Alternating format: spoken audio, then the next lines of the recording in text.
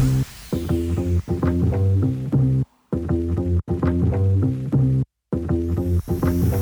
know what you're listening to, right? 3, 2, 1. Uzima Health and Wellness. What the doctor say? Welcome to another edition of What, How, Why Wednesday. Dr. K is in the house. I'm Tamara G from 101.5 Light FM in Miami, and so happy to be here on blackdoctor.org once again. Thank you all so much for having us. And this week on What, How, Why Wednesday, we're going to be discussing gunpoint. We need a ceasefire. We have some wonderful doctors. Their specialty is dealing with what happens after gunfire. We have a psychiatrist, we have a trauma doctor, and we're going to be finding out more information about truly why we need gunpoint. We need a ceasefire on blackdoctor.org. So thank you so much for joining us. Dr. K, thank you for coming and doing this once again, because truly, there have been so many topics that have affected our people and just people in general. Some of us personally on this call, we'll talk about that in a little bit.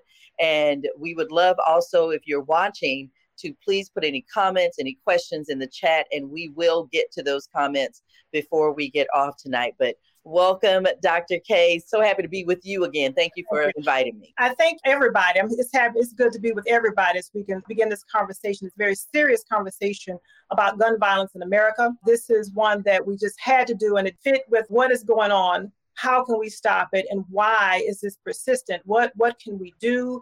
How can we go about it? And again, why is this persistent? So every which way, we feel like this title is appropriate. Mass shootings have been on the rise since the pandemic. Talked about a lot of things during COVID.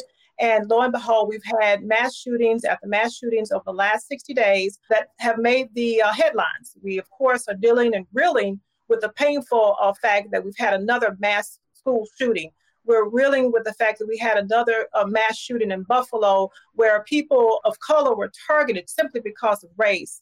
We are dealing with an 80-year-old being shot at a graduation. And so what we want to do is now pause on this very important conversation and just reflect on it. I want you to understand that we're up 13% in mass shootings. Now, mass shootings are defined as when 4 or more people are shot. That does not mean when one person is shot in your community that it's less painful, but we've been dealing with mass shootings. But the other conversation that we had is that are mass shootings separate from community violence? Because we are seeing the fact that some of these shootings make the news, but by and far in Black communities, we have mass shootings all the time.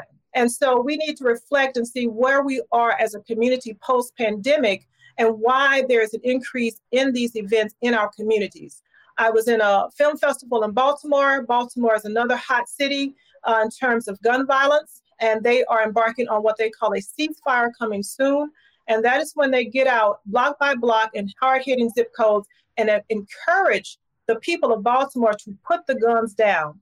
And I love what one of the gun activists said. If somebody breaks this ceasefire in 72 hours, it does not mean we failed.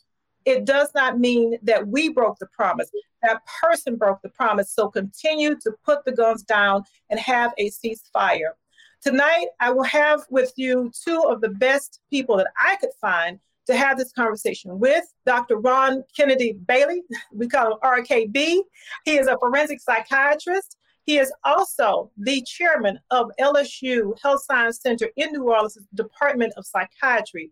Let me be very clear. He is the first Black chairman after 35 years to be the chairman of psychiatry at LSU in New Orleans, another city that is on the topic in terms of gun violence. But most of us know Ron Bailey as the 113th president of the NMA. And you also may know him just as a friend, as I do, and you also know him as a staunch Morehouse man. So we have to give it up to Morehouse. He is a proud Texan. Tamara and I have found the best in Texas. We have to do that. He's from Beaumont, Texas. So I think I got all the highlights, Dr. Bailey, and you'll give some more. We also have Dr. Kenesha Williams. Dr. Kenesha Williams is an assistant trauma surgeon at Emory Hospital in Atlanta. She is, now let me get this right, Kenesha, because I want people to understand your role. This is important. You actually serve as the Chief Quality Officer for the Emory Department of Quality Improvement, and that you are the Student Clerkship Director for the medical students at Grady Hospital and Emory School of Medicine. And so this is a big task that you have, also being a trauma surgeon, a surgical intensivist, and also serving on the most important committees in terms of student education and quality improvement for surgical outcomes for these big institutions. We know that Grady and Emory are the two major hubs, and Morehouse School of Medicine are three major hubs in Atlanta dealing with gun violence. So I thank you too for your time. And so, Dr. Bailey, I want to start with you because we need you as a psychiatrist to help us make sense of the senseless. Most of the time when people are shot, whether it's one person, make sense of the senseless, Dr. Bailey. Yeah, thank you very much. I thank Dr. Outler for having me and the entire group. We've all been doing a lot of media on this issue here. It's exhausting, actually, for healthcare professionals because we all, I think, our hearts go out to that family, that community, as well as others that were not there on site, but have been equally, I think, adversely impacted by the emotional trauma of watching the violence and the carnage and the fact that it now occurs with all groups, children and women and the elderly. Three things really come to mind, and I'd love to take some questions as we go throughout the day. One, first and foremost, it's hard to have this argument, and I've been writing about, as Dr. Outler mentioned, for this issue for almost a decade now, without simply saying that until we get the issue of guns under control, the volume of guns, 400 million in America, more guns than Americans, the capacity of guns, their high magazine capacity, like machine guns with rapid fire capability, the fact that you can actually manipulate them and make a small gun or bigger gun, what's called a bump stock, and make a gun that was bought legally, illegally purchased gun because of its capacity and high volatility. Until we can get those type issues under control, we just will not be able to live in a civilized society without the fear of gun violence in everyday life.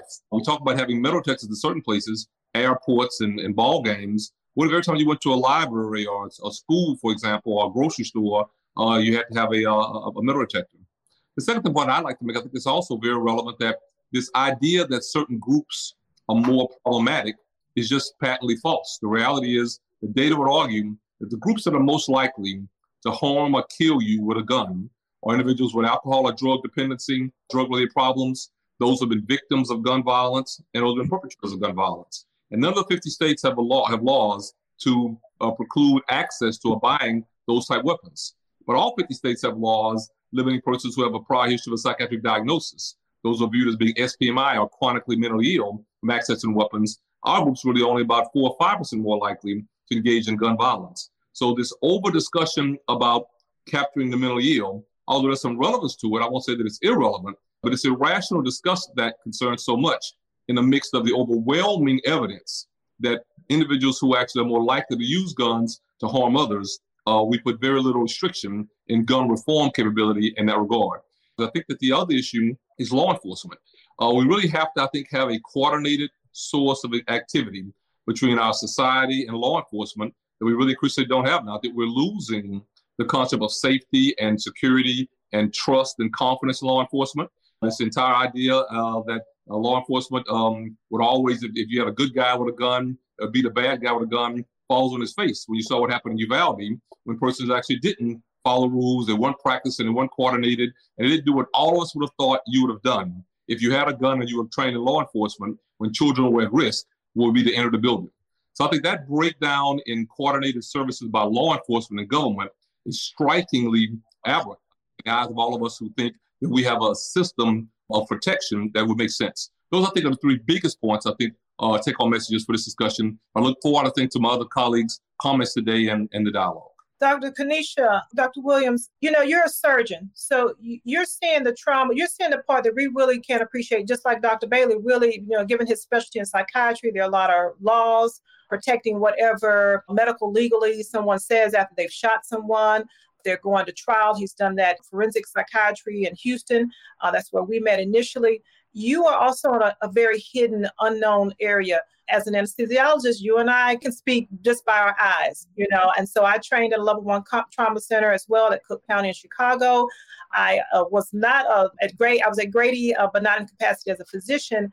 But I know that when you're in these rooms and we're together and we are having this, working in tandem to save a life, can you speak to what you want the families to understand about your role and what you see? Before I move on to that, I would also want patients and family to understand that I'm not only a trauma surgeon, but I also grew up on the south side of Chicago and witnessed someone being killed myself when I was a teenager. So I have a unique perspective. And so taking care of patients, trauma patients, is difficult because it affects everyone involved. It affects the trauma patient who's shot. It affects that patient's family. It affects the first responders. It also affects the physicians, the nurses, everyone that's taking care of that patient. We try to do the best we can with everything that we can.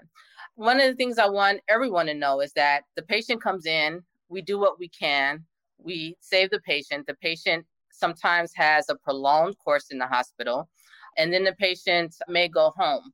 But then we know that after that, the patient deals with psychological PTSD, alcohol, substance abuse, all different types of things that can happen with the patient, things that we try to help with. You know, one of the things that we also deal with is knowing that patients are often going back to the same environment that they came from. So sometimes we see patients that come back. And that's also very difficult because you try to do what you can with social workers. This is a multidisciplinary problem. So this is something that needs to involve physicians, nurses, counselors, social workers, family members. Everyone needs to be involved in order to help patients recover from this. And it's something that leaves a lifelong problems for patients, not just psychological, but also physical. When we take care of patients, you think about it, somewhere approximately 100,000 patients are injured but not killed from gun violence every year.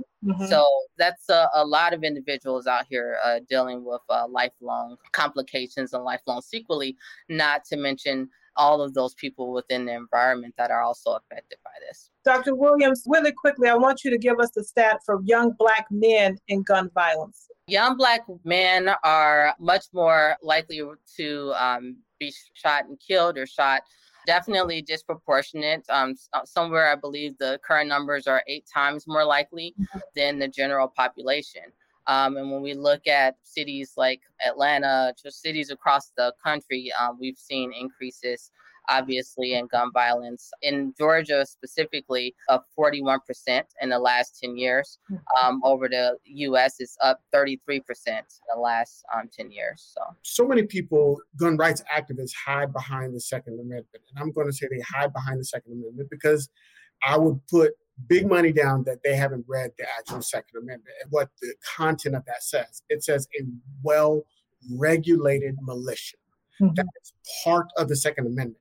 So that doesn't mean that you can run around and have an arsenal in your home or allow just anybody, an 18-year-old who can't drink, who can't do many things without having a license, but to let them to go buy 2 AR-15 basically assault rifles, and they keep trying to disguise it as hunting weapons, but we know that's not what it's used for, and then allow YouTube to have videos on there to where they can convert these guns to get more magazines. And so what's really is we are supporting, whether it's silently or explicitly, the violence being so readily available. And then we use that old phrase, the only way to stop a bad person with a gun is a good person with a gun. And statistically speaking, that is untrue. It is, I read a statistic recently that said about 3% of gun violence are stopped by the good guy with the gun because they're not trained, and there's a whole lot of things that roll into that whole process. And so basically, in summation, we're falling prey to a bunch of narratives that are being spewed out in the media about the Second Amendment, the good guy with the gun. We've got all these cliches, and none of them are actual, factual, or able to be put into real action to save lives. Yeah, I was saying briefly, all those points are correct. And the other, say the truth out loud, is that there's just too much money changing hands in the entire enterprise. I can't read a number that's ever lower than the last number I read. It was $1 billion, and it was $3 billion, now it's just many $1 billion. Yeah. So the sheer volume of guns, 400 million in America, the expense of those guns, people claim they're buying one for whatever reason. Somebody breaks it out and steals it and sells it on the underground market. The price goes even higher. So I think that we have to appreciate that all the rest of it, I think, has always just been a language of underpinning to kind of keep the message going. And that's what's so shocking and surprising. I think even when our national governmental leaders don't appreciate that and make operative change. My final point is we've always had some degree of gun control. So I like to also argue that this idea that we don't have gun control is also not true. No matter how much money you have, I have a son in the military. No matter how much money you have, you cannot go and buy a tank because the military couldn't stop you riding down Middle Street with a tank. So to allow folks to buy other guns that are too strong, and claim we can't really stop it because there's no gun control, and then the mortars and tanks that you can't really buy, means that there always has been some degree of restraint. We just haven't made it at the level where it needs to be to protect civilians. That's what changed. Tamara? I wanted to ask this question to Dr. Williams, because you mentioned that obviously the person who has been shot has been affected and they're in your operating room, and then it trickles down to the family members and what happens. But for someone who has never been around, someone who's been shot or has seen that, what does that little bullet do to people once it hits the body? People just think they can get up, everything will be okay after you finish back together. It's interesting. So the bullet, depending on what type of bullet it is, some of them will enter the body and it will completely destroy the liver, for instance. Or it hits the heart and it damages multiple chambers of the heart. I've had patients who have been shot 19 times and somehow it doesn't hit any major vital organs. I've had multiple patients that have been shot one time, and all it takes is for it to injure a major vessel in your body, the liver, major vessel in the liver or heart, for it to cause death. There's bullets that we have that enter the body and then explode. And so, again, they can be very disruptive, or they can just enter the body and pass through a path where they enter the intestines. We have patients that end up with ostomies where they're not able to pass stool normally. A number of things that the bullets can do. I've seen bullet injuries. There's no part of the body that I haven't seen injured that I haven't operated on. And I trained in Chicago at a level 1 trauma center, and then I've been at Grady for 5 years now. And I always tell people there's no part of the body that I haven't operated on except for the brain, because that's the neurosurgeons. We see great devastation. So I want to, again, I was at Cook County, an unsettling feeling to see a child shot. We call gun violence a public health issue. It is also a health disparity issue. We call it a public health issue, again, because we see certain communities under siege all the time. And so while we can argue about finances and the logistics, where the guns come from, I thought that Spike Lee did an excellent movie called Chirac, which got controversial, and they wanted to get hung up on the title of the name. But the point was well taken. If you are from Chicago, if you've trained at level 1 trauma centers, you knew that he was on point with, his artistry and his creativity to get us to understand gun violence. What he made us understand significantly was the post-traumatic stress disorder. And I'll have Dr. Bailey speak to what that really is. And can you experience it on a community level? I think it's very important, which is what you alluded to, Dr. Williams, is this is one of the things that if you survive, even if you don't, somebody within the gun violence spectrum, whether it's the family or the victim and or both, the community will suffer from PTSD. So can you speak to that as a psychiatrist, Dr. Bailey? Absolutely. I think we actually wrote a piece some years ago after Sandy Hook happened, which at that point was very similar to this issue regarding in Uvalde, with children being shot and killed, that the whole community would be at a risk of PTSD. For your audience, PTSD is the acronym for post-traumatic stress disorder. It is the most severe form of an affective-oriented illness, of a depression or an anxiety-based type problem. In order to get a PTSD diagnosis, one has to have had a life-threatening or near life-threatening type event, one that was actually palpable to you. I think the history is relevant. We didn't start thinking about this until the Korean War. They called it shell shock syndrome. Got the diagnosis of PTSD after the Vietnam War. But early on, we thought that it would take war for human beings to have the level of stressors that would rise to the level of creating this degree of neurobiological pathology, such as the anxiety that individuals experience. We also note, though, that some individuals have a pre-existing vulnerability to an anxiety-based stressor that might make them much more likely at risk to have chronic PTSD that'll last more than 6 months. And we see that, I think, in our offices. We see persons who struggle in many other areas of life and their function because the stressor was so overwhelming of their defenses. Clearly, these issues regarding gun violence and risk of gun harm to younger persons, children and adolescents, absolutely may put many of them, including whole communities, at risk of PTSD. And so I think your point is well taken also that there's what we call intersectionality in communities, where it's not just one thing that's causing the stressor and then you add gun violence to it. Dr. Williams, you appreciate that term intersectionality when we're talking about getting our patients recovered and back into a society. What is your impression of that? I think we have a lot of work to be done in that way. I think that a lot of the cities are understanding that in order to get patients recovered and back into the community, they need a multidisciplinary team. This has to be a hospital-based violence program that includes physicians, community workers, social workers. Now you have cities where the mayor's office, for instance, in Atlanta, we have a violence reduction program. Now you have clinicians involved in that program to help kind of coordinate what happens to patients once they leave the hospital, helping them recover in the community, helping them navigate and helping them find jobs, for instance, resources, things that we know will help reduce violence, helping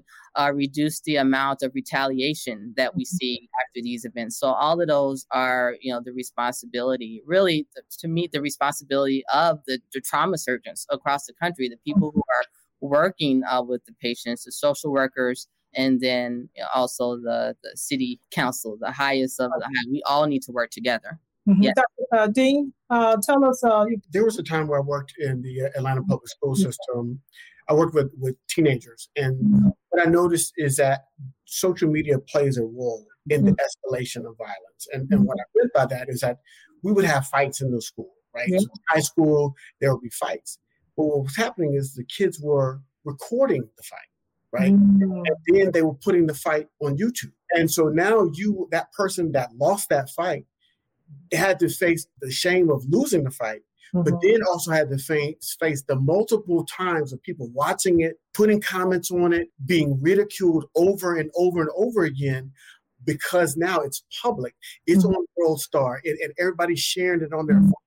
And so now you can't go to, I got to get revenge with the physical, I've got to escalate to get my respect back, to get my name back, my whatever. And so they would escalate to more lethal forms of violence in order to get that name back. And so the escalation is being, in part, I'm not going to blame social media because you take it as it is, but the escalation is in part being fueled by social media. Dr. Bailey, that leads me to comment on one interventional strategy, and that is conflict resolution clinics. Conflict resolution support systems, either connected to the hospital or out in the community. Have you seen these strategies work? I have. Again, literally doing a lot of media on this today. I think your show is excellent today, Dr. Oliver. Literally, I was on a show yesterday. We were discussing the fact that people need resilience. And I think increasingly we have a society where all too often a critical mass of too many younger persons, adolescents and early adults, and even some persons who are approaching middle age, unfortunately, in my opinion, don't have any degree or a substantial amount of resilience to address various forms of conflict. Solution programs, as you point out, I think correctly, work to give an individual some experience, hopefully build some confidence, to build some strategies that I think build some defense mechanisms to be able to manage difficulty, conflict, disrespectful events, so to speak, without having to, I think, as Dean Ellis says very, very articulately, having to escalate the problem. People walking away. We talked to persons about finding 3 strategies that you can engage in that allow you to do something other than fight back, whether you go and read, whether you go for a run, whether you exercise, whether you go and talk to a close relative, whether you go and do something else more proactive for yourself. But it can't be that you stay in that one space. And psychologically, the only thing you can do is win in that small square of engagement where they hit you, you have to punch them. If they punch you, you have to stab them. If they stab you, you have to shoot them. Getting out of that space psychologically, I think, is a long way toward developing conflict resolution skills. We, I think, as a society, now we have to take on a much larger responsibility in doing this for many, many more persons. Because also, we recently discussed, well, where are families and where are parents who have you? And that's often the age-old, axiom to argue against when we have societal problems. And that's an issue, I think, for itself. But the reality is government and professionals like ourselves can have a role to play and can, I think, have a very valuable skill set to impart to other young persons to help them before they get to a point where they have a conflict, and they've shown that they don't really have a capacity to manage it nonviolently. Mm-hmm. Emotional regulation is the key. And that was one of the things when I was counseling teenagers, we had to teach them emotional regulation. So you get angry, how do you manage that? How do you deal with that? Critical thinking, being able to handle multiple realities simultaneously and see it all the way through to the outcome. If I do this, then this can happen. We've got to be able to teach our children that again. So those are some of the skills that I see that are lacking, particularly in poverty-stricken areas where there's low emotional regulation, low critical thinking ability, and so therefore you go to stimulus response very, very quickly, and they forget that there's a freedom to choose your response every time there's a stimulus. And so if we can teach our population as a whole those skill sets, I think we can de-escalate some of the violence and what's happening outside of what's happening in some of the conversations about gun control. We also need to tell them that there's always consequences too, because when you there's that piece too. You make those choices, you've got to be prepared for the consequences. When Dr. K asked me to be on to help co-host this, she wanted me to tell a personal story and try to get through it without crying. But one of my classmates was killed about 2 weeks ago. He also made national headlines, Dr. John Chang in California. He was the doctor who saved everyone else at the church. You just never think that it's going to hit you or someone you know, and especially someone like John Chang, most likely to succeed, had a wonderful practice in LA, always came home to East Texas for our class reunions. We're celebrating our 35th. I know it looks like I just graduated last year, but celebrating our 35th this year. And he won't be there because someone walked into a church and wanted to shoot up the place and kill everybody inside. And I asked this question to Dr. Williams, and I don't know if there's even an answer for the mental illness part of it, because even the 18-year-old in Buffalo didn't exhibit anything that would make people think that he would buy a gun and then shoot up a grocery store. The same thing with the 18-year-old in Texas. He bought the guns legally. He passed the background checks. Everything is great, but it's really not great. So how do we know when it's not great? I'll answer the best I can. I think that we've always talked about mental illness and gun control. But what I think that we're seeing is a lot of the people who are some of the mass shootings that we're seeing recently, and some of it has been linked to, I don't say the critical race theory, but the theory of superiority. The great replacement. Thank you. The great replacement. And so I think that we've always thought of it as something that's mental health issue. But I think we're seeing more and more that it's not necessarily a mental health issue, although there's some component of that. But as you said, a lot of the shooters, there was nothing that anyone would have thought. And I don't know the exact answer, but I can say that, looking at some of the literature and having spoken to people, that's more so what we're seeing now. Dr. Bailey, I'd like you to answer that too. How do we know that something is brewing in their heads, that, when you're invited into a church and the people have welcomed you, you've been there before, really you were casing the joint. Same thing with the grocery store. Yeah, I think that Williams' points are timely. The reality is we are in a period of iterative change.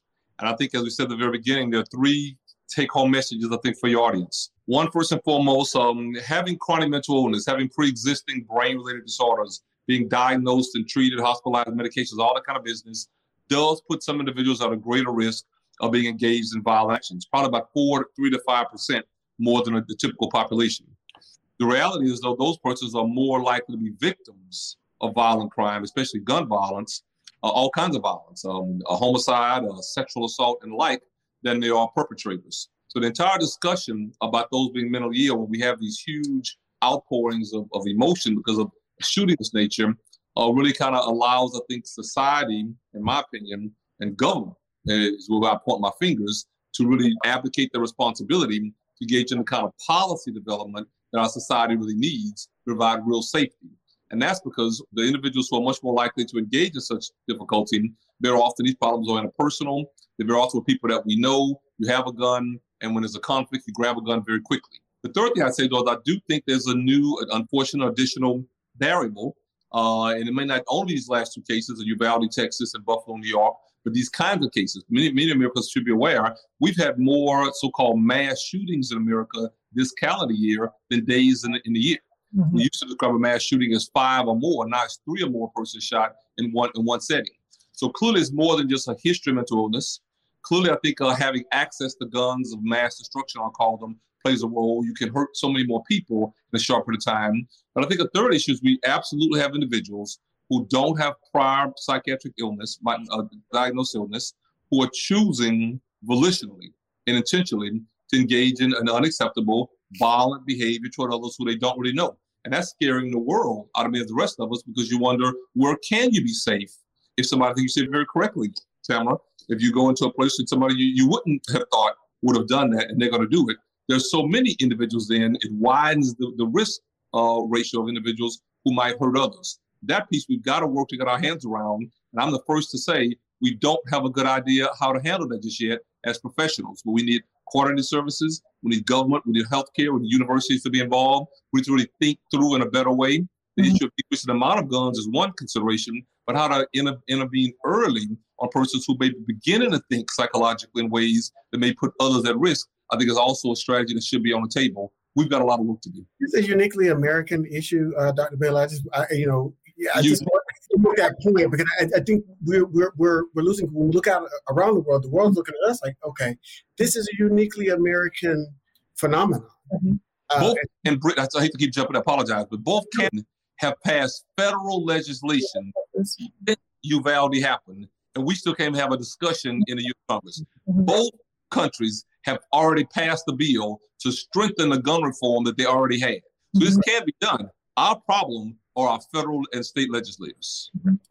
I want to, since you brought that up, the question to each one of you, Dr. Bailey and Dr. Williams, COVID has produced a vacuum of funds. And so while we were talking about all these resources that are needed, can you please speak to what you want to do, Dr. Bailey, in New Orleans, the program you have, and yes or no in terms of funding? And then Dr. Williams, I'll ask you the same question. Well, I'll be brief. Well, clearly, as Dr. Outland knows, we tried at LSU, we made a 150-page proposal to take over the clinical care, medical and psychiatric, at the Orleans Parish Prison. I'm very public about it because we did get it, and I think it's really instructive, because the reality is, we wrote a proposal that would have provided the kind of advanced, progressive engagement of young men, very often young men, 1,000 people in jail there, unfortunately 93% of which are African-American, that might begin to provide the kind of treatment that's needed to de-escalate, to use I think Ellis's points earlier, and to modify some of those strategies that people very often don't have.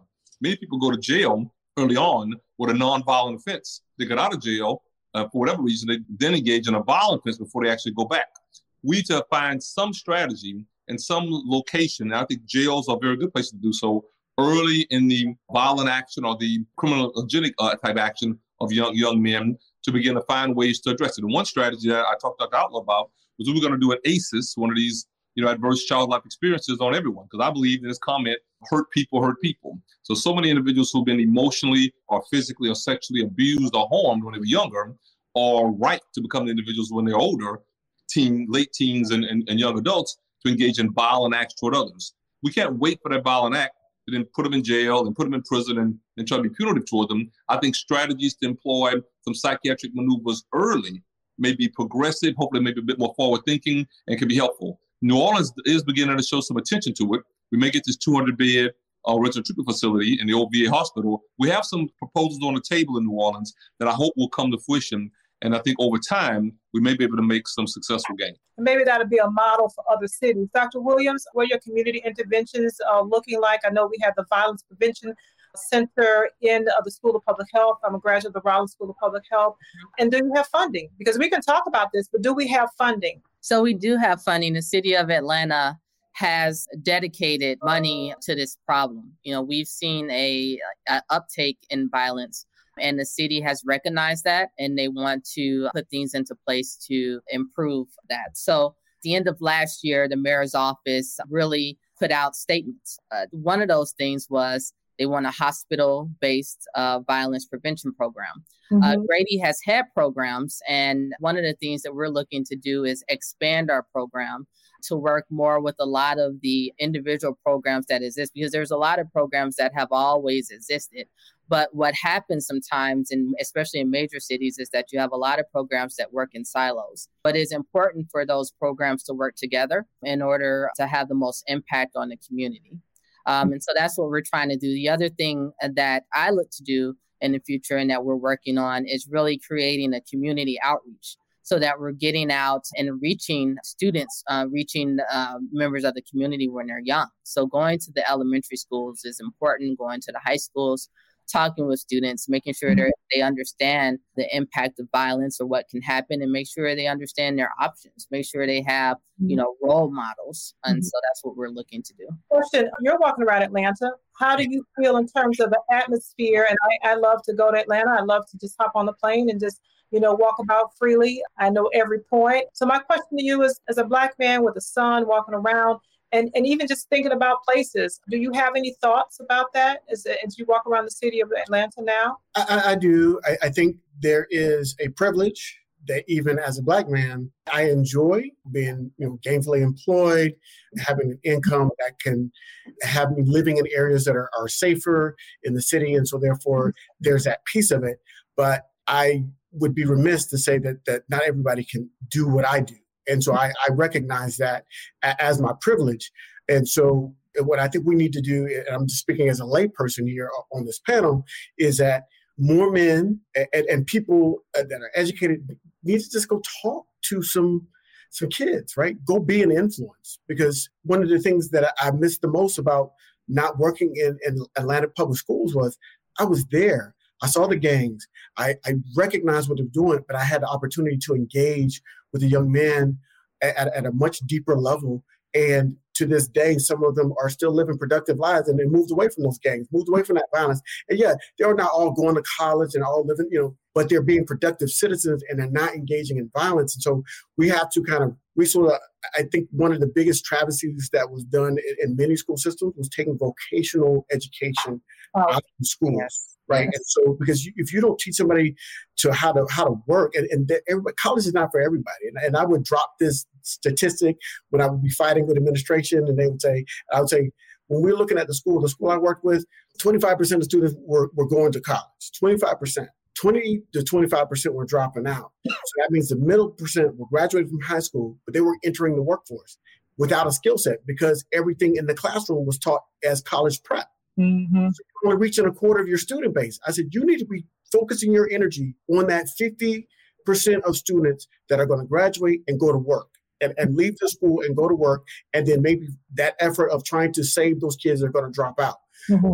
25% are going to go to college. A lot of them already have. When I would talk to them, they had parents in their home. They had people around them that were going to support them. They were going to make that college jump. There's a few, about 5% that the teachers can influence, but 20% they were already going to go to college.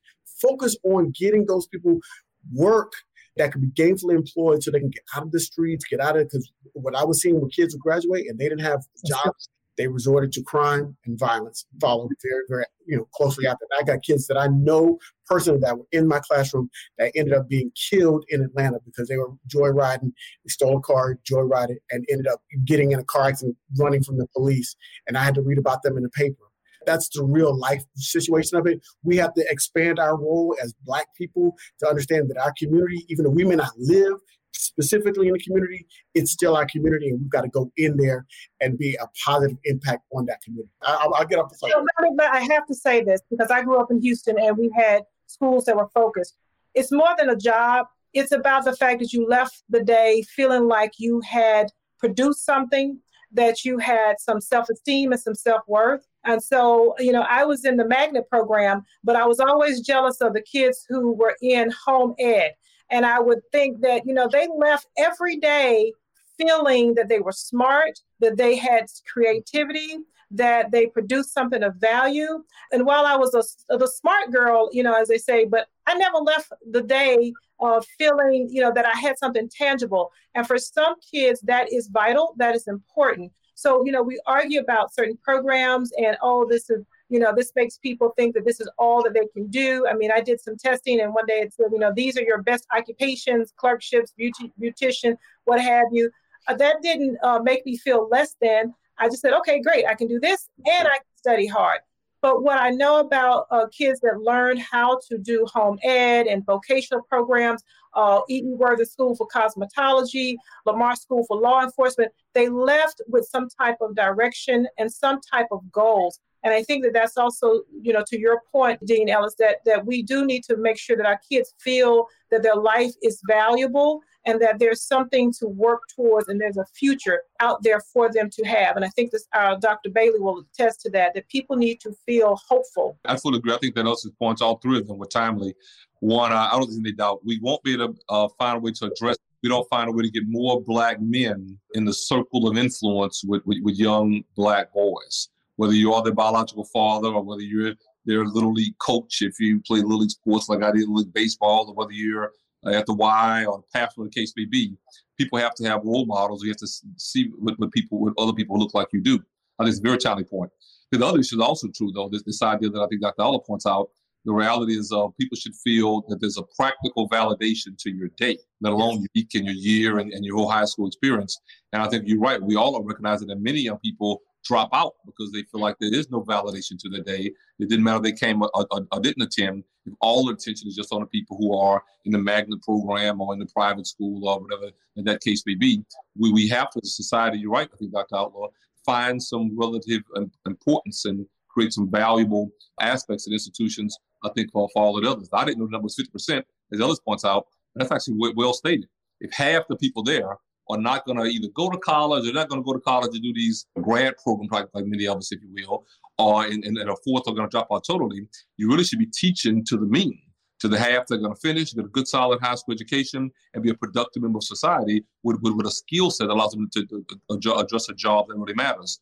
We're missing a lot of that and losing a whole generation because of it. And then we wonder why so many people resort to these little 5 and 10 cent, penny ante, nickel and dime crimes. And then we arrest them, and then you're on probation, you violate your probation, then you get a better difficulty, and somebody gets popped. They call it the laws are against you. It's a drug offense. It's a vicious cycle for too many people who are unresourced and uneducated and unsophisticated in our society. And then they end up being a victim, in my opinion, very often of a system that over-criminalizes them and makes them part of the criminal justice system. So people like us have got to find a way to break through this. I've been talking politics a lot tonight, but there may be some other strategies to use as well. But there's got to be a way to do this thing better. And it shouldn't be we wait until the end of the spectrum. That's why it pulls out an AR-15 and kills 20 people. And all of a sudden, I think our society says we got to do better in these areas. All of these areas, I think, very often are circumspect in this process. All right, we're going to go to some of the comments and questions that are now in the chat. Marvin says that Ellis, you hit it on the head, no vocational education. So that's a piggyback on what Dr. Outler was saying about having value, right? People need to feel value. We know from a psychological perspective, people need to feel value. And so what Dr. Bailey was mentioning earlier about doing that risk assessment on kids and going back and finding, okay, were they abused as a child? And that erodes that feeling of being valued, that self-esteem. And when you don't have value in yourself, you rarely see value in other people. And so that makes it easier to pull out that gun. Hey, I don't care about myself or my own personal safety, so why should I care about yours? And then therefore we have the escalation of violence. So we really have to find the value in ourselves, find the value in our children, help them understand what their value is, and they can walk stronger and taller, knowing that they have some worth. To ask Dr. Williams this question, because before we started the chat and had everybody on, Dr. Bailey had said that really a lot of the crime and a lot of the gun violence happens with interpersonal. Yes. It's somebody somebody that you live with, somebody that you love or whatever. So are you seeing this, Dr. Williams, as a disparity issue, or truly is it a gun issue? Like too many people have guns, regardless of whether I think it's both. I think it's a disparity issue, right? There's a lot that goes into it.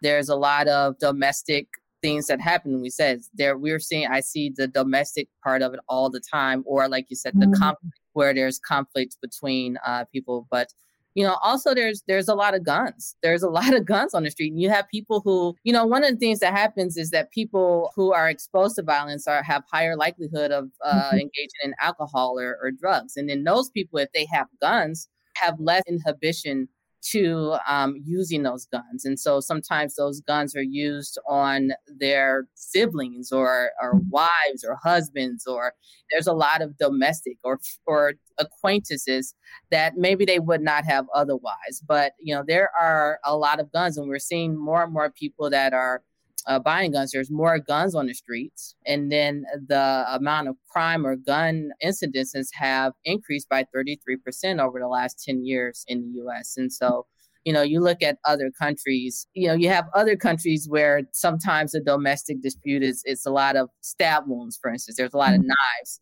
But I think part of it is, it's both. I think there's a lot there.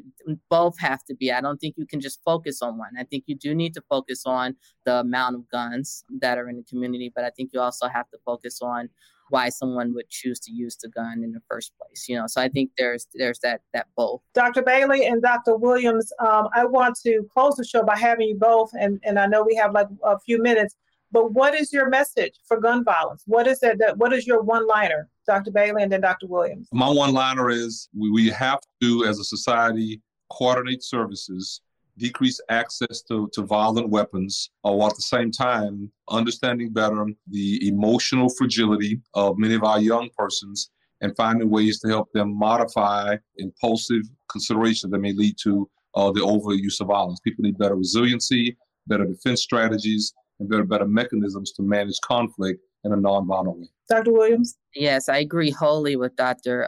Bailey. And I would say that this problem is pervasive and needs to be taken with all seriousness by everyone involved. So from the highest level, it's from politicians. I think there really needs to be a closer look. Well, there's two different things that happen. You have mass shootings in school, and then you have the community shootings, right? Those are two different things, and there needs to be a focus on both of them.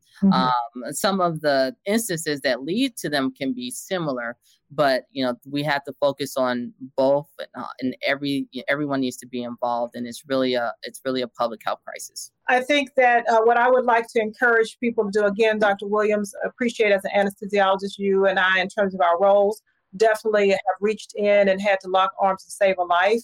And sometimes we don't save that life, again, but all efforts, everything, every resource that we've had from blood and what have you, the surgical skills, sometimes it's not possible. And it does affect us as physicians. It is a hurtful feeling.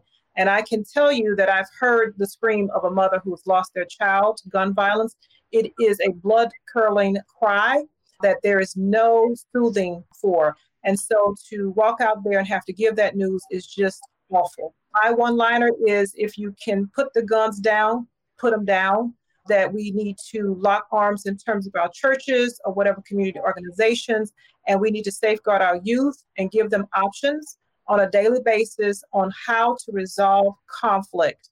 There's too much normalization on Instagram, on YouTube, on what it looks like. And I want the new generation to understand it's not pretty. Dr. Williams alluded to the fact that, yes, you can survive the gunshot. And yes, you can be paralyzed, and you can have a colonoscopy. You can be in a wheelchair. You can have bed sores. So understand that is not something that you want. We want you to be productive. We want you to be happy, and we want you to live, be a contribution to society. And that's a good thing. Ellis and Tamara, you all can close the show. And I just appreciate both of you all for being here. Thank you for everything. And Ellis, I'll let you get the last words, but I also do want Dr. Bailey also to please hammer home about getting some mental health, because we just don't believe in that for whatever reason. And there's, it's nothing wrong with seeking help. Well, I just simply say you're 100% right. I think that formal psychiatric investment very often eludes us, I think, in the African-American community. But as I like to say, I've been a 32-year practicing psychiatrist, and I promise people on this panel and my friends everywhere, Black people do go to the psychiatrist. They just don't put it in writing. They go to their primary care doctor and ask for psychiatric medication, or they wait until there's an emergency and go to the emergency room and ask the emergency room doctor for psychiatric intervention, or they go to a non-doctor, a therapist or what have you, and ask and discuss the issues of their problems. So you're 100% right there. I think that it's this concept of being a psychiatrist, an MD with behavioral health training, that unfortunately our community seems to be afraid of, stigmas against. But we, like all other communities, have brain-related disorders that at times require therapy, medication intervention, and hospital care. So the reality is we should work away from that stigma so we can get care, get it early. I like what the Ellis picked up on the comment about the ACEs. That's what happens in any other clinical setting where you go. So I would find out early on if when you were a child, you hit a 6 on a scale of 1 to 10 on this ACEs scale. If you hit a 6 on that scale, all kind of resources should come to you because you're at a high risk of adversity, of ongoing psychiatric difficulty and diagnosis, and maybe even being a victim, let alone perpetuate of violence in the future. Well, we'll let Ellis, and you wanted to say some words too, Ellis, before you leave. Yeah, I will say that, and Dr. Bailey alluded to it earlier, there's big business in violence. There is big business in guns. There's big business in prisons. We understand, like I talked about, what's the wording in the Second Amendment is. The wording in the 13th Amendment is slavery shall not exist unless you are incarcerated. So there is big business in all of this. So what do I mean by that? So number one is we've got to take control of our lives in our community. We cannot expect big business to stop being big business, and we cannot expect big business to stop paying politicians. We have as much control over what happens in our communities as what happens in DC, what happens in your city government. We have more control over that. So we've got to make it our personal responsibility as a community to say, you know what, we're going to go in this community. We're going to give value to our people. We're going to be there to influence them, and we're going to take charge of that. And yes, and vote, right? Because people say they're not going to do anything. Vote them out. And we have that power. So we've got to take our power back, go in our communities, vote, join the NRA, vote out the leadership now, vote them out too, right? So that we have power. Let's exercise our power and not be so powerless. Thank you so much for joining us for What, How, Why Wednesday. I'm your co-host, Tamara G., along with Dr. Kendra Outler. She's an anesthesiologist in the D.C. area. Again, gunpoint, we need a ceasefire. Thank you to everyone who's been on. Dr. Ron Kennedy Bailey, the head of psychiatry at LSU, also the 113th president of the National Medical Association. Dr. Kanisha Williams, Emory University, also Grady trauma surgeon. And we also have Ellis Dean, who has been our technical person tonight, helping us with blackdoctor.org. So thank you for giving us the platform. Speaking of platforms, don't forget to go to Dr. K's health and wellness platform. It's called myuzima.org, myuzima.org for more information and more of these that we're going to be doing. So thank you all so much for being here tonight. And until next time. Thank you so much. What the doctor say?